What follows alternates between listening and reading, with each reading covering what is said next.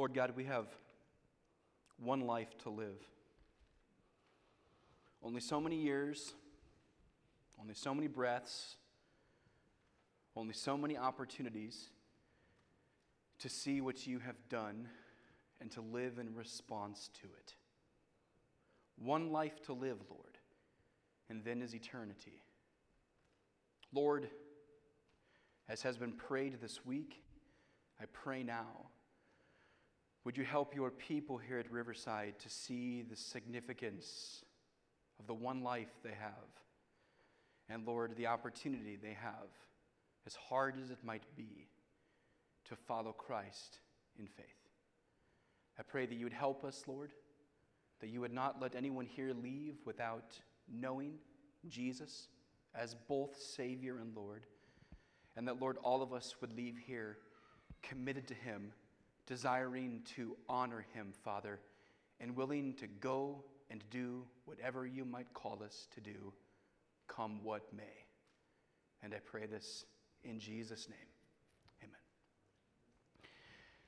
Not one of his disciples was thinking about a cross.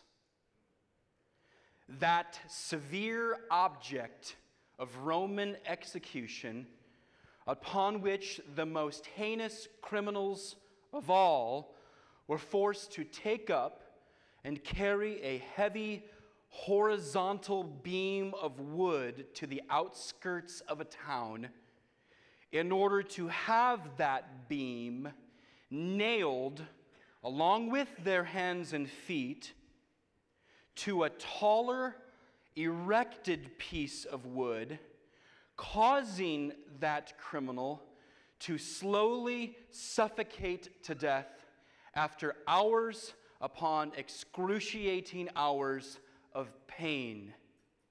This never crossed the minds of the disciples as they traveled around the Galilean countryside with Jesus. They had no doubt heard of the prophecy of Isaiah 53, of God's servant who would come and would suffer, but they had never quite made the connection to their Jesus, whom Peter had just gloriously named back in verse 16, the Christ, the Son of the living God. But in this turning point of a passage, Jesus relates that the path ahead would be one most unexpected. That it would not go as they had dreamed for Jesus, and that it would not go as they had even imagined for themselves. Because a cross was not only in Christ's future, but it was also in theirs. Will you take up your cross and follow King Jesus? That is our question before us today. Will you follow the path of the King, even though that path is marked by self-denial and sacrifice and suffering? This is our consideration this morning. And I have two exhortations for you that come from our passage. Number one, do not imagine a crossless Christ. And number two, do not imagine a crossless life. Number one, do not imagine a crossless Christ. Verse 21. From that time, Jesus began to show his disciples that he must go to Jerusalem and suffer many things from the elders and chief priests and scribes, and be killed, and on the third day be raised. Now, let's begin by looking to where we've already been. Earlier in this chapter, if you can recall, Jesus had rebuked the religious leaders of his day because they had foolishly missed the great reality of who he is.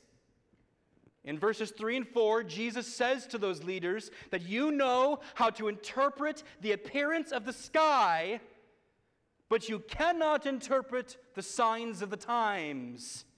And then he says in verse 4, an evil and adulterous generation seeks for a sign, but no sign will be given to it except the sign of Jonah. You are not able to interpret what's going on here because you're blind. And the only sign that you're going to get from me, Jesus says, is the sign of Jonah, in that I too, Jesus says, am going to go down and I'm going to be away for 3 days, 3 nights, and then I'm going to come back just like the prophet. You're going to get that sign. You're going to see a dead and then resurrected Lord. But that's the only sign you're going to get. Well, Jesus then told his disciples in verse 6 to beware of these false men. He said, beware of the leaven of the Pharisees and the Sadducees. Jesus wanted his disciples to be leery of the teaching of these men who had so missed the grand realization of the Scriptures that the Messiah, the deliverer, had finally come. Stay clear of them. They've missed the whole point. Watch out. That's what Jesus says. And then finally, in verse 15, Jesus asked his disciples, "Who do you say that I am?" And Peter answered with his incredible God-given confession in verse 16, "You are the Christ, the Son of the living God." And it is upon this truth about himself, proclaimed by the faithful like Peter, that Christ would build his impregnable church. But now, after all of this, and after 16 chapters of astonishing teachings and miracles, Jesus begins to reveal the path ahead, as he begins to tell his disciples what they should expect, not only for their Jesus, but also for themselves. So in verse 21, our Lord makes a shocking statement as he relates the necessity of his cross and his resurrection.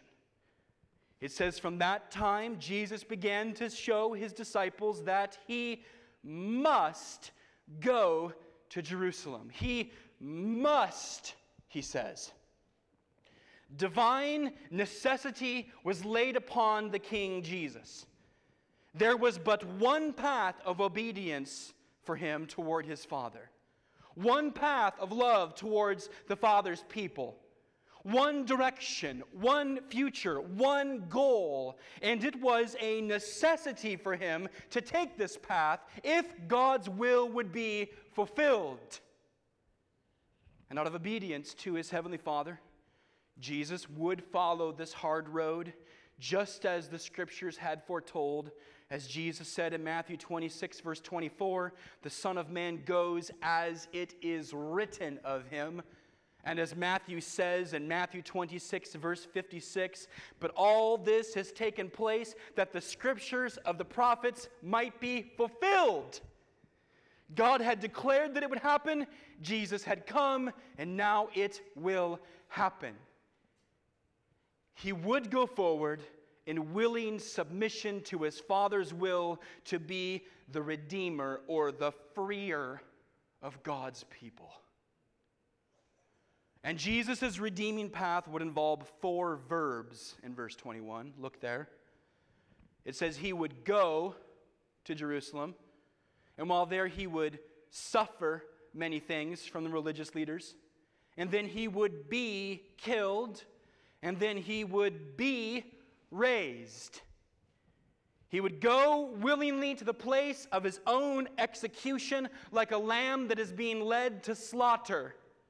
And while he's there, things would begin to happen to him, as we're going to see. He would suffer verbal and physical abuse by the teachers of his day. He would be killed by men by being nailed to a tree. And then he would be raised by God himself in matchless glory. Why? Why?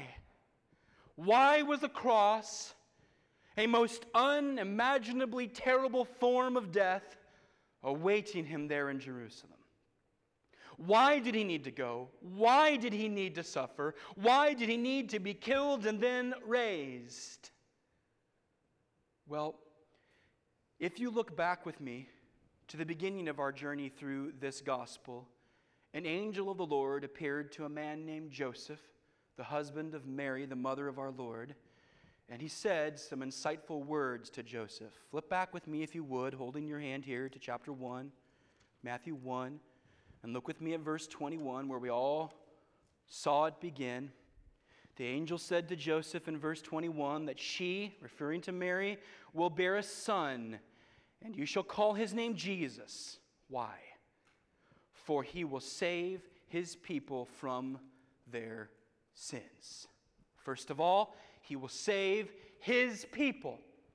The elect people whom he has foreordained before the foundation of the world, the ones whom he has envisioned before he ever created a thing, the ones whom he has loved and dedicated himself to come and purchase with his own blood, he would save his people.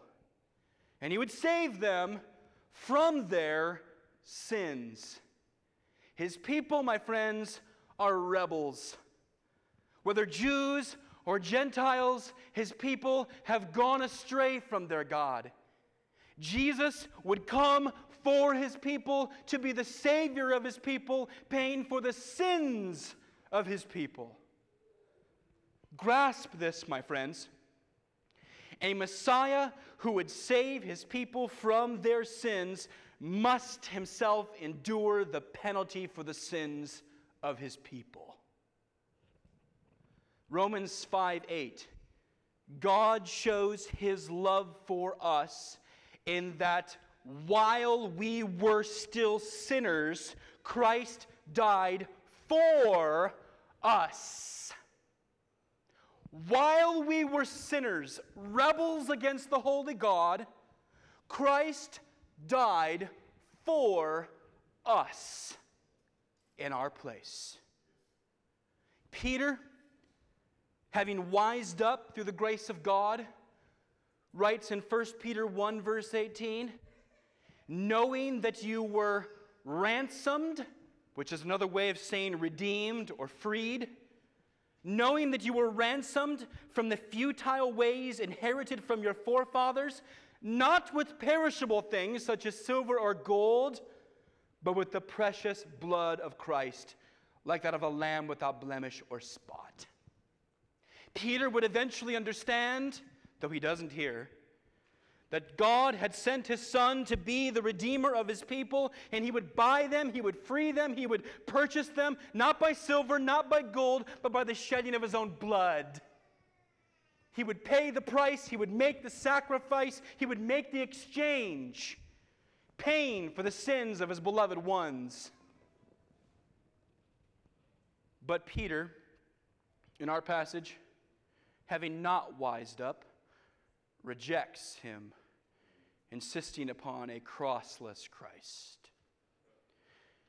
In verse 22, Peter takes Jesus off to the side, and he actually rebukes him.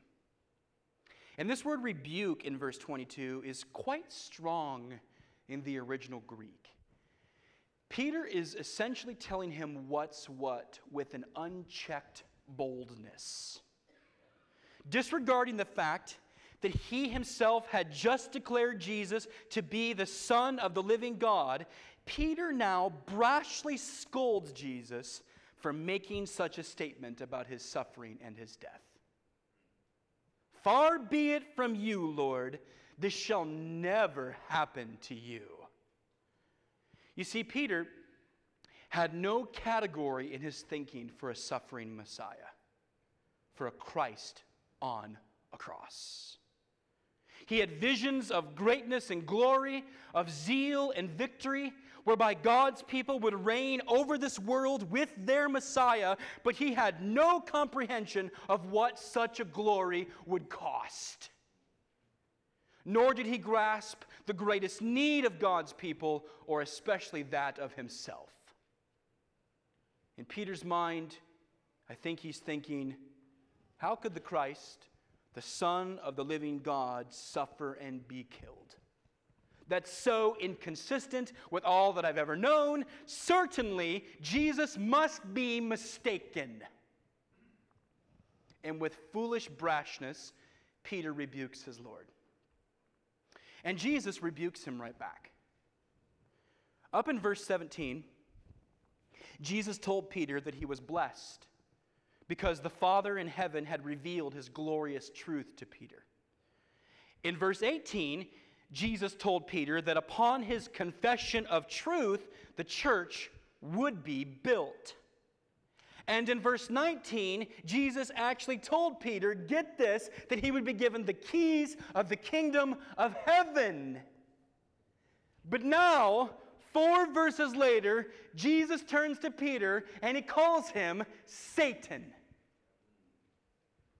Ponder this for a moment. Consider how far Peter's words have fallen. He went from the pinnacle of heavenly blessing and responsibility to the basement of being equated with God's enemy. And this is all because Peter failed to rightly grasp the necessity and value of the cross. Now, Satan had tempted Jesus already when he went out into the wilderness back in chapter 4. And here we learn, it seems, that Jesus faced the ongoing temptations of the evil one, even as he influenced Christ's very own disciple. Peter, Jesus says, was setting his mind on the things of man. He was thinking only human, self-righteous, prideful thoughts, which failed to grasp his great sin problem. And he was not setting his mind on the things of God, the things whereby a merciful God redeems his sinful people. So, according to Jesus, Peter's way of thinking was akin to the mind of the devil, because he too sought a different path for the Messiah. But Christ told him in verse 23 that you are a hindrance to me. Now, this word hindrance carries the idea of enticing somebody to sin. It is to tempt somebody towards evil. In fact, this word is often translated in the New Testament as stumbling block, as a stone or a rock that is put in someone's way, which causes that person to be tripped up. So here, Peter, whose name means rock, and who has just been told in verse 18 that upon this rock I will build my church, he has now become a rock of stumbling for Jesus himself. Peter, in his prideful ignorance, was doing the work of the devil to trip Jesus up by inciting him to take a different path than the Father had laid out for him. And all of this was because his vision of the Christ was a crossless vision. And my friends, if you scan American Christianity over the last 100 to 150 years, you will see a great attempt by many in the quote-unquote church who have tried to explain a Christ absent the cross. To explain a Christ as a good teacher, as a valuable man, as a helpful giver of God's word, but not as one who would ever be able to suffer on behalf of God's people.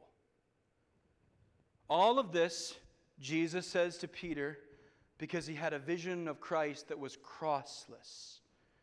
Well, my friends, if Christ has any saving value for us, he must be the Christ of the cross. It will be a bloody vision. It will be one of pain. It will be one of suffering. It will be one of sacrifice. If Christ has any saving value for us, he must be the Christ of the cross. Because the cross is fundamental to our salvation. 1 Peter 3 verse 18 says that Christ also suffered once for sins, the righteous for the unrighteous, that he might bring us to God, being put to death in the flesh, but made alive in the Spirit. The righteous one did something for the unrighteous. The unrighteous are away from God. They are separated from God because a holy God cannot be connected with sinful people. And yet, the righteous God came for unrighteous individuals, and he was put to death in the flesh and made alive in the Spirit so that we might be brought to God. He brings reconciliation to his people who are so unrighteous and so undeserving. And the means whereby he does this is by his death in the flesh, the cross. What's more, if we undermine the cross, if we negate its necessity or its importance to us, then we too find ourselves in league with Satan. If you undermine the cross, if you have a view or you promote a view of Jesus Christ that makes little of the cross, that undermines the sacrifice, you have missed Christ. You are promoting a different Lord, a different Savior. And Jesus says, "Get behind me, Satan." And oh, Christendom is filled with those who want to talk about Jesus for the good things that they like and bring down the things of Jesus like the cross that are hard and they don't want to talk about. Because when one comes to the cross, you have to admit your failings. You have to admit your sin. You have to admit that you are broken. You have to admit that you are utterly needy before a holy God whom you are separated from. And that the only way you can ever be reconciled to this God is through his Son who laid down his life. That is a hard thing for a sinner to admit. And of course, it only comes by grace. Therefore, we must look to the suffering Christ for our salvation. Oh, my friends, it is our constant plea, it is our constant prayer that the people who attend the worship services here and the people who hear from you as you go out in life would hear the message regularly that you must repent of your sin and believe in Jesus who came and shed his blood on the cross, dying, rising again 3 days later so that you might be forgiven of your sins and have eternal life with him, beginning now and lasting for forever. Oh, let that be the message that we proclaim. And oh, sinner, would you turn and would you trust in Jesus, the only Lord? So do not imagine a crossless Christ. Instead, embrace the Christ of the cross. Second exhortation this morning. Do not imagine a crossless life. Look with me at verse 24. Then Jesus told his disciples, "If anyone would come after me, let him deny himself and take up his cross and follow me." Here in verse 24, Jesus makes a second shocking statement, this time that his true disciples would also take up a cross. Here Jesus is not being literal, though some of his first disciples likely were killed in that horrific way. Instead, he is using his cross as a metaphor to describe the life of commitment and sacrifice and suffering that his disciples of all days would face. They would faithfully face the general pains of life for his name. They willingly would go without much in this world for his name. They would face persecution for his name. And they would surrender their rights and even their lives for his name. Like the Savior, Christ's disciples will follow the path of the cross. And in verse 24, Jesus relates who his true disciples are by the lives which mark them. He says, "If anyone would come after me," which is literally to say, if anyone desires to be my follower, or anyone desires to be my disciple, then he or she must be marked by certain things. First of all, they are those who deny themselves, he says, for the sake of Jesus. Now, to deny oneself is to reject the self-centered path and the evil desires of one's life before one finds Jesus. This word deny, it is akin to renouncing or disowning oneself. It is to say, in a very real and spiritual way, that I am no longer what's utmost in my life. Because Jesus has now taken that place. Once I was on the throne, I no longer am. Jesus now sits there, and I want him there forever. That's what that means. Or as Paul says in Galatians 2:20, I have been crucified with Christ. It is no longer I who live, but Christ who lives in me. And the life I now live in the flesh, I live by faith in the Son of God who loved me and gave himself for me. My old guy's dead. That's no longer what's important now. What's important now is I have Christ and he's in me. His resurrected life is my resurrected life. A true believer in Jesus is marked by following him through self-denial. And secondly, true disciples are those who take up their cross for the sake of Jesus. Like Jesus, they willingly embrace the path of worldly rejection, the path of physical and emotional suffering, the path of faith in the midst of persecution, and the path of temporary death. And Jesus is not referring here, my friends, simply to a one-time act, but he's referring to an ongoing life of pilgrim walking in a cruel and opposing world. Taking up one's cross in verse 24 is connected to the idea of following, which is a daily decision, and it is an ongoing action. Listen to how the same passage is related by Luke. In Luke 9:23, he adds a word that Matthew doesn't believe is as important to add. Luke says in Luke 9:23 that Jesus said to all, if anyone would come after me, let him deny himself and take up his cross daily and follow me. One little word, daily, he adds to it. Luke believed it was important to add the word daily. That we take up our cross, not just once, not at one singular moment, but every day we get up, cross on the back, we go through life. That's what a Christian is. A true believer in Jesus is marked by their willingness to sacrifice and suffer for Jesus throughout their lives until they see Jesus. And third, true disciples are those who follow him, meaning that they have made a life commitment to obey and be led by King Jesus through the strength which he alone supplies. Because you know, at the very end of this book, after he's gone to the cross, after he's been raised, he's going to bring his disciples to himself, and he's going to tell them something very important. In fact, he's going to command them. He's going to say to them, go therefore and make disciples of all nations, baptizing them in the name of the Father and of the Son and of the Holy Spirit, teaching them to observe all that I have commanded you, and behold, I am with you always to the end of the age. He's going to command them to go, command them to make disciples, command them to teach and cause people to obey him, and through it all, he promises he will be with them.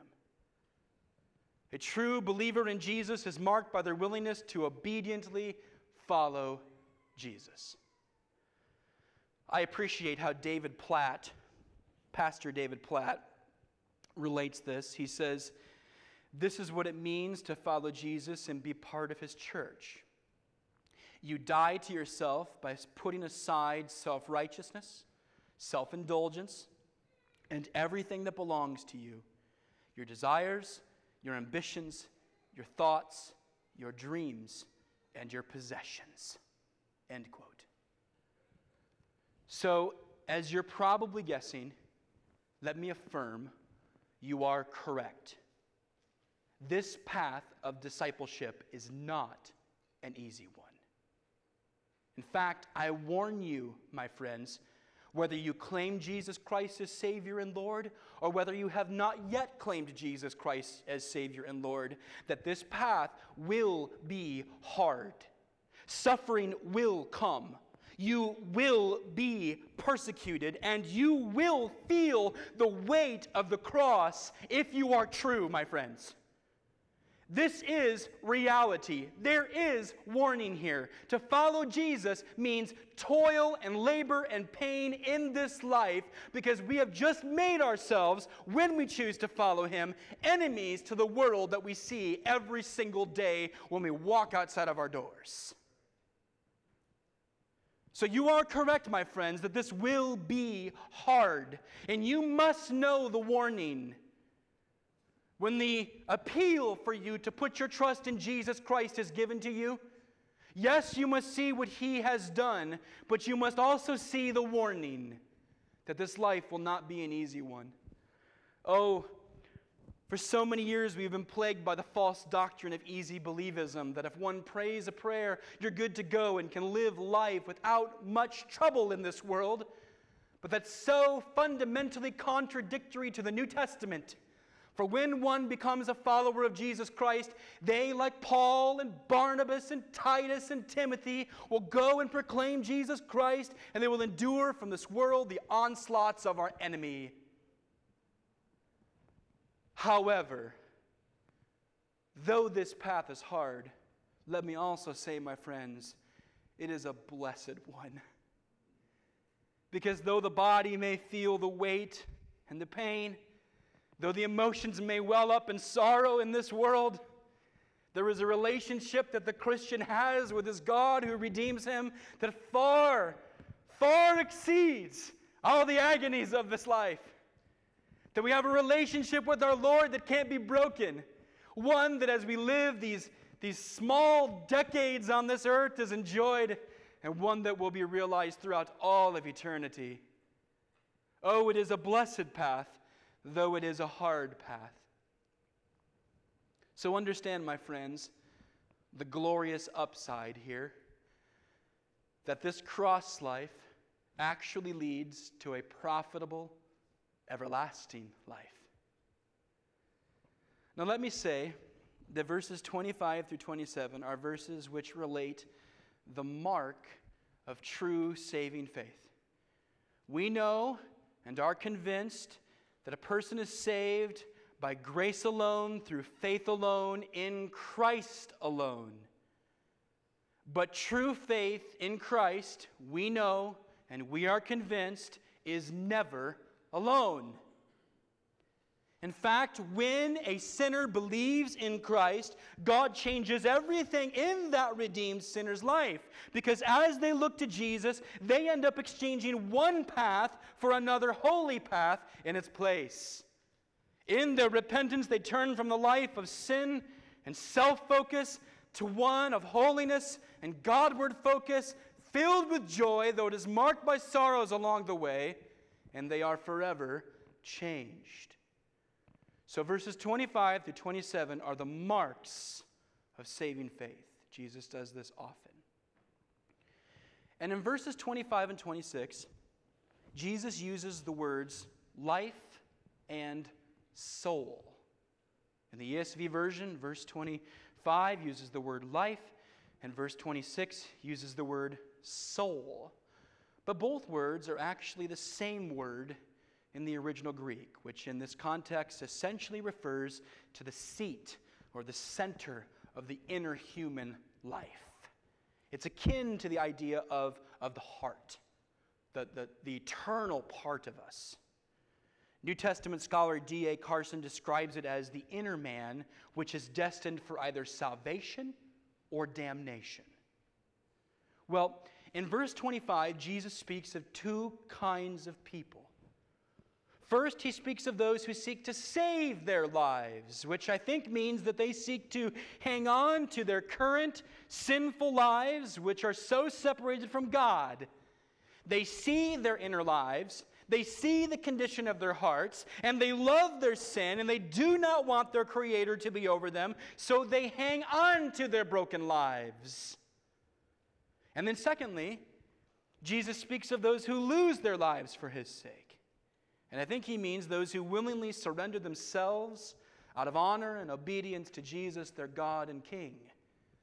They see their inner lives, they see their broken condition, and they agree with God against themselves, and they let go of their broken lives for Jesus. Well, Jesus says that those who save their lives in this way, they will lose it. And those who lose their lives in this way, they will find it. This is damnation and salvation. The former chooses to hang on to a life of sin and ends up losing life. The latter, by God's grace, chooses to let go of a life of sin and ends up finding life.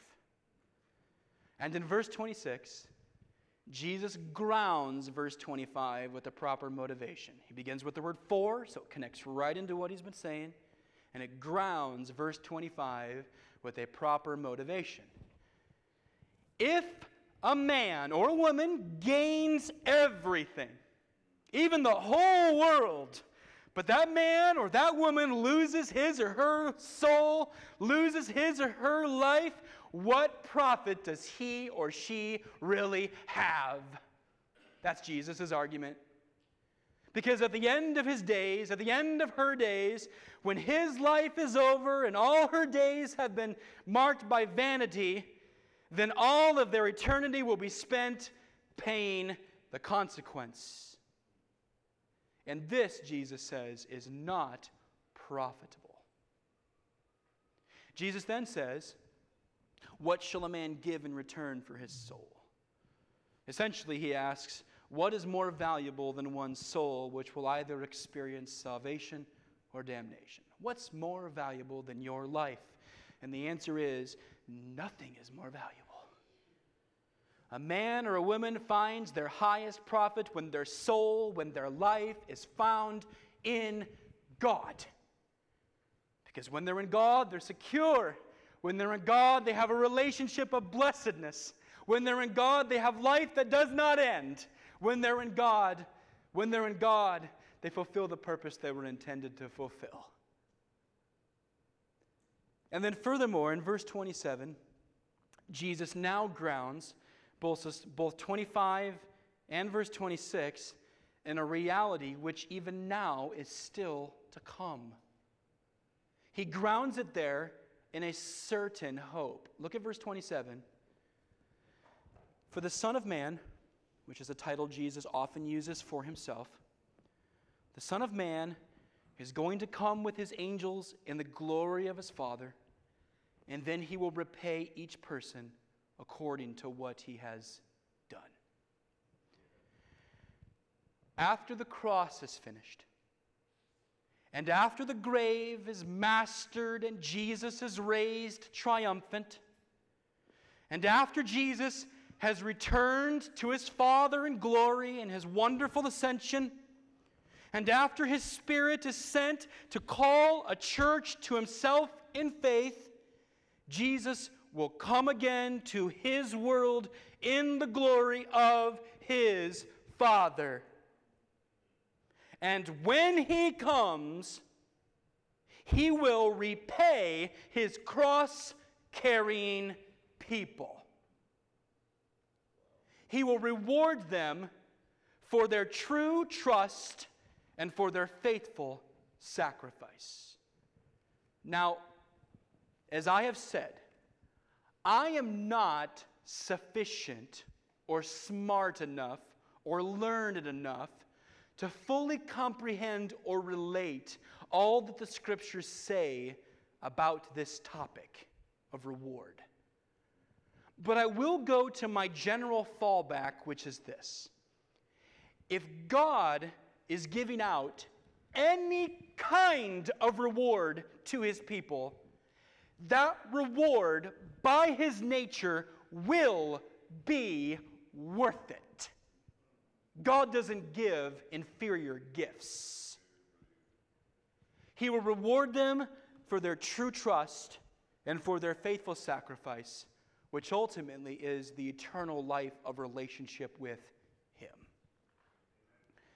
Listen to what Paul says in Romans chapter 2, verse 6. Paul says, "He will render to each one according to his works. To those who by patience and well-doing seek for glory and honor and immortality, he will give eternal life. But for those who are self-seeking and do not obey the truth, but obey unrighteousness, there will be wrath and fury." Paul, in those three verses, Romans 2, 6 through 8, essentially says what Jesus says here in Matthew 16, only with a little bit more expansion. Those who seek to do good in faith, to honor their God, who seek after that life and that honor and the immortality with God that comes with it, they will have eternal life. But those who seek to save their lives in this world, who seek to disobey the truth and honor unrighteousness, there will be wrath and fury for them. So this is fundamental.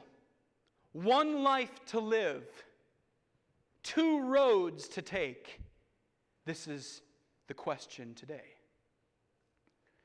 And verse 28, verse 28 is challenging. And I think verse 28 means that Christ's disciples will experience some of this blessing even now while we await his coming kingdom.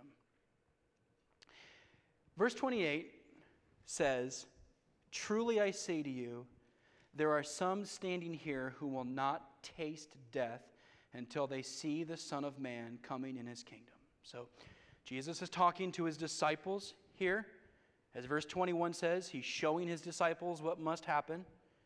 And to those standing there, he says that there are some standing here who are not going to taste death until they see the Son of Man coming in his kingdom. Well, this is what I know. Jesus has not come to earth yet a second time because I haven't seen him and he's not here with me. I take God's word seriously. He hasn't come a second time. But these guys are all dead. So what does Jesus mean by that? Well, in Matthew's gospel, as we've seen, he uses this phrasing of the coming of the Son of Man or the coming of the Savior, the coming of the kingdom in different ways, in fact, numerous different ways, to refer to different ways that Jesus comes. Sometimes in judgment, like with the Jews in AD 70. Sometimes with his full coming at the end of the days. And sometimes with reference to when his Spirit would come and ignite his church for ministry. Well, some consider verse 28 to be a reference to the transfiguration, which is going to happen in the very next chapter. In verses 1 through 8 of chapter 17, Jesus is going to take 3 of his disciples, Peter, James, and John. He's going to take them up on a high mountain, and it says he's going to be transfigured before them. Moses is going to be there. Elijah is going to be there. Whoa, it's going to be a mystery that we're going to see next week. But Jesus is transfigured. He reveals some part of his glory, which they've never seen before, to those 3 disciples. Well, some think that verse 28 is a reference to the fact that some of those disciples are going to see Christ in his transfigured glory. But I'm not sure that's correct. Because first of all, Christ's phrasing that some will not taste death, it appears to me that seems like a pretty strange way to refer to Peter, James, and John, who would alone get to witness Jesus at the transfiguration just a few days later. He's talking about death, and then just 6 days later, chapter 17, verse 1 says, they get to go and see Jesus in his glory. It just doesn't feel right. It doesn't seem right. In my mind, another explanation is compelled here. Secondly, I'm not sure that's the way because I'm not sure how the transfiguration of chapter 17 even matches up to the coming of Jesus in his kingdom that he mentions here in verse 28. So I'm just not sure that everything aligns for that argument. But a better answer, I think, a simpler answer, I think, is to see verse 28 is having a general reference to Christ's kingly reign, which would spiritually commence following his resurrection. At that time, after his resurrection, the Spirit of Christ would come upon his disciples, and they would go about the task of building up his church, which is the representation of his kingdom on the earth. I think Jesus here is talking about the fact that some of them, they're not going to die before they see the glory of Jesus come, the Spirit of Jesus come on the day of Pentecost throughout the book of Acts in the New Testament and see God begin to work through them to call a people unto himself. I think that's what he's talking about here. And I think verse 28 says that some will not taste death rather than all will not taste death, because one man in that audience in particular would actually face death before the spiritual power of Christ's kingdom arrived, namely Judas, who would betray the Lord. And if this interpretation is correct, then I think it means that Christ's true disciples will experience some of his kingdom blessing even now while we await his coming. Oh, we long for the day when we're going to be with him. And all the suffering, all the cross is behind. But in the meantime, as we endure the cross, there will be the experience of his kingdom working through us, even as we endure. So here's our application to this, I think. I think that there is a helpful way to think about a life of cross carrying, a helpful way to connect it right to our lives in a way that takes the metaphor and allows us to put it into our language in our minds in a way that can shape us. A cross-carrying life is marked by a come what may approach to God in this life. What I mean by that is, come what may, I will fill in the blank. I will deny myself. I will endure some agony. I will obey some hard command. I will fill in whatever that blank is, come what may. I will fill in the blank regardless of what happens to me now. So here's what the cross life looks like, I think, if we apply this in God's gracious strength. My money is now God's, come what may. What I have is his. I'm going to use it as he has designed, even if it hurts, come what may. My time is now God's, come what may. My days, my hours, the moments of my life that I spend are no longer mine, they are God's, come what may. My giftings and my energies are now the Lord's, come what may. Anything I've received from God, any ability to have exertion is now God's. All of it belongs to him, come what may. My sexuality and my sex life are under God's authority, come what may. In a culture where this is the opposite of what is expected of us, we insist that my sexuality and my sex life are under God's authority, come what may. My station in life, whether it be a high station or a low station, will be lived for Jesus, come what may. If my station allows me to have great experiences of blessedness and comforts and ease of life, come what may. If my station means that I endure great things and have very little, come what may. For whatever station I have, it will be Jesus's.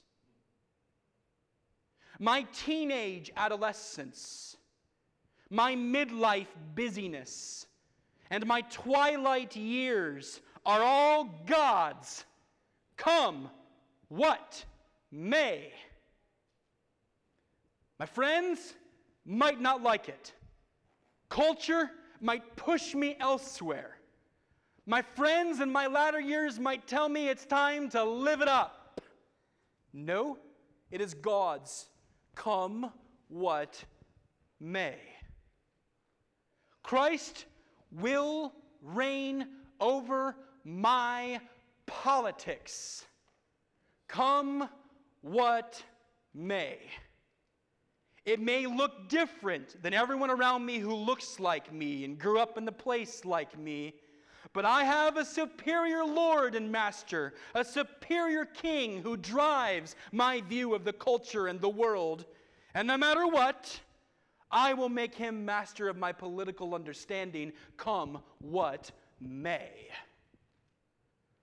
The circumstances around me, whether they be good or bad, they belong to God and are given from God, so come what may. I will forgive others with radical selflessness. It's hard. I don't always want to. I don't always know how to, but I will do it, come what may, because Jesus has forgiven me much. The word of Christ, found in the Bible, will be my source of life authority, come what may. The gospel will be the message that I boldly share with other people, come what may. Other people will receive my hearty and ongoing investment in the church and out of the church, come what may. All by grace, all by His endowment of energy and power, all by His ability to transform me from one who doesn't like to live like this into one who's willing to yield and say, yes, Lord, this too you shall have. This too, this cross also I will pick up and carry. One day after another, being willing to say to one thing after another, come what may. My friends, come what may Christianity is in fact the only true Christianity. There is no Christianity that is absent the cross. There is no Christianity that does not include denial, that does not include sacrifice, that does not include suffering, that does not include persecution. We must not think otherwise. We may have had it comfortable, but if we live boldly for Jesus, we will face the cross of Jesus. Come what may. And then we also know what not just may come, but what certainly will come. That at the end of it all, as verse 27 says, the Son of Man is going to come with His angels and the glory of His Father, and He will repay each person according to what he has done. Every person who has lived the cross life will be repaid by the Savior of the cross. It will come because He will come. So will you take up your cross and follow King Jesus? Will you turn from your sin, embrace Him in faith, knowing you can do nothing to earn your salvation, but only believe in Jesus? And then will you see Him transform you into a person who will willingly take up a cross and follow the Savior who paid for you? Let's pray. Lord, let us be people who are marked by the cross, embracing the Savior who died there, Lord, and taking up a similar life on our backs as we go through this world, looking forward to the day when we will lay it all down, receive the crown, and lay that down before the feet of the Savior who purchased us. Lord, may you be exalted in your people. May you, Lord, save any here who have never put their faith in Jesus Christ. Lord, would you call us, Lord, who are battling sin, to turn from it, Lord, to confess it, to seek out help if needed, Lord, and to live a life that is honoring to you. I pray, Lord, that we will be marked by sacrifice, loving sacrifice towards you and towards other people, that the name of your Son Jesus might be praised. And we pray this in His precious name.